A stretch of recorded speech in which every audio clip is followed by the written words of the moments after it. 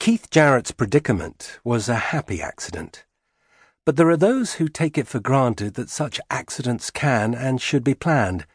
They feel that messy situations will tend to provide fertile creative soil. In 1976, David Bowie fled to West Berlin.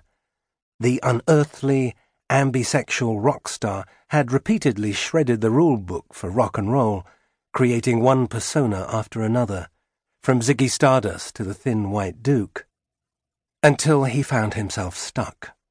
He was beset by legal troubles.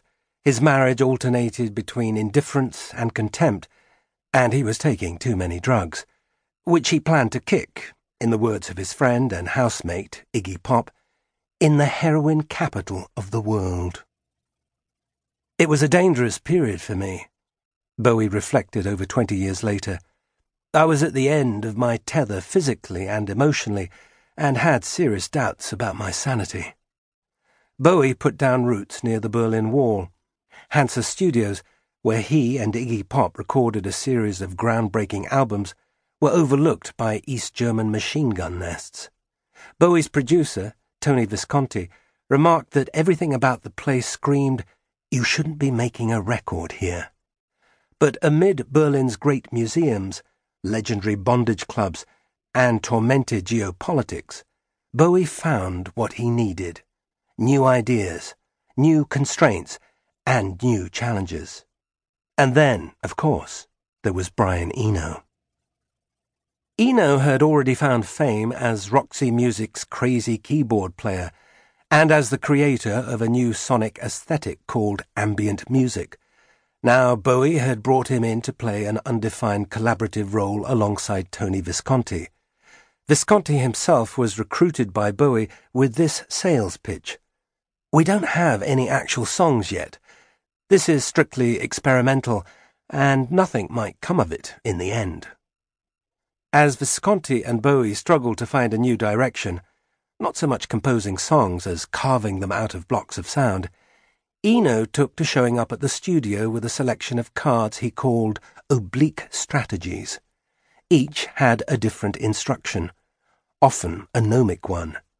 Whenever the studio sessions were running aground, Eno would draw a card at random and relay its strange orders. Be the first not to do what has never not been done before. Emphasize the flaws. Only a part, not the whole. Twist the spine. Look at the order in which you do things. Change instrument roles. For example, during the recording of the Lodger album, Carlos Alomar, one of the world's greatest guitarists, was told to play the drums instead. This was just one of the challenges that Eno's oblique strategies cards imposed, apparently unnecessarily. The cards drove the musicians crazy. This annoyance cannot have come as a surprise to Eno. During work on an earlier Eno album, Another Green World, the cards reduced Phil Collins, the superstar drummer from Genesis, to hurling beer cans across the studio in frustration. Faced with one piece of card-inspired foolishness, Carlos Alomar told Eno that this experiment is stupid. The violinist, Simon House, commented that the sessions often sounded terrible. Carlos did have a problem, simply because he's very gifted and professional. He can't bring himself to play stuff that sounds like crap. Yet the strange, chaotic working process produced two of the decade's most critically acclaimed albums, Low and Heroes, along with Iggy Pop's most respected work, The Idiot and Lust for Life. Low was arguably the bravest reinvention in pop history.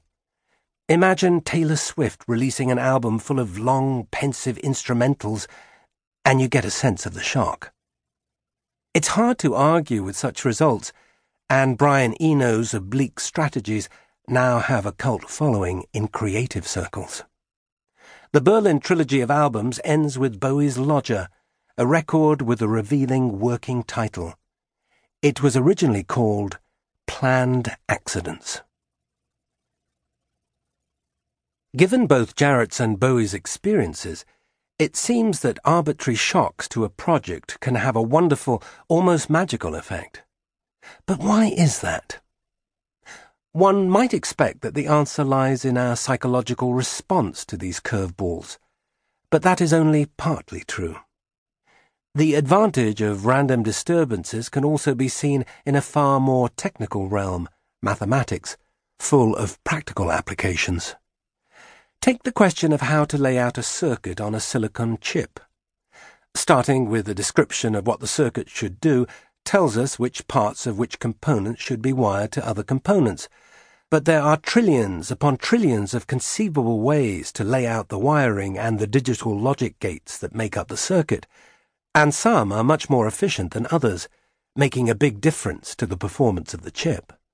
This is an example of what mathematicians call an NP-hard problem. NP-hard problems are a bit like enormous combination locks. If you're given a solution, it is easy to check if it works, but it would take an impossibly long time to find the solution yourself by systematically trying every combination.